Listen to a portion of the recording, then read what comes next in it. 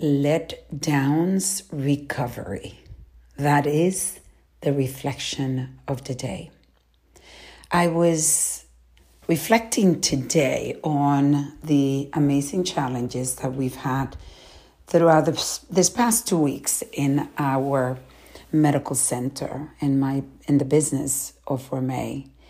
And you have heard me speak for the past 2 weeks a little bit about some of the challenges and the disappointments. And today we encounter more disappointments. And I was thinking how different I am, my business partner Gina is, and even a lot of the team is, because we have gotten stronger with the practice of the letdowns.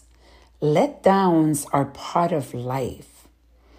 I have been let down by quite a few people, but I also know that this is just part of life, in that those letdowns, you actually practice so much that when you are, especially when you get to the stage where, I've been in business over 6 years and we are doing very well. And we've gone through so many struggles throughout the 6 years that those struggles, those letdowns by people that you believed in reality, you have gotten so much practice that the letdowns hurt a little less and you recover a little faster. It's like going to the gym in a way. You start lifting weights and then you realize you're getting stronger and stronger as you are hurting, because lifting weights hurts. But you're building with the practice, you're building resistance. And that's what I feel. Today, I am at peace with the challenges, with the letdowns that we have gone through. And I realized that letdowns are something that wasn't working for someone. And that person, made a decision that it wasn't working for them. And then you realize, how could you be better after this? How could you restructure things differently and learn from the gift that each letdown gives you and move forward? Move forward in a loving, kind, and respectful way without going to try to hurt even those people that want to hurt you. Because you have no control of those people that want to hurt you, or the people that disconnected with you, that let you down. They have control of their action. You have control of the reaction.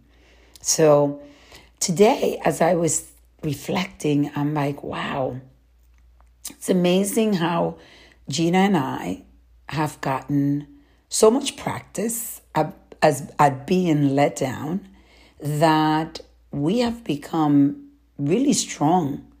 And the letdowns, we always focus on the lessons and how to make things better.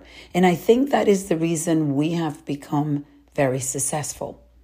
So today I am thinking, of you listening to this podcast. Let's think together. Look at your letdowns and think back of the gift that you have been giving after. That person that let you down wasn't supposed to be there. That person got in the train of life with you and got off at the stop that the person was supposed to get off. And then you can move forward, meeting amazing people and also suffering letdowns. Because if you are alive, you will never avoid them. I think in my philosophy is that that's just part of life. in how quickly you recover, in how you react to them, it's really in your hands. So today, let's reflect, reset, and reconnect.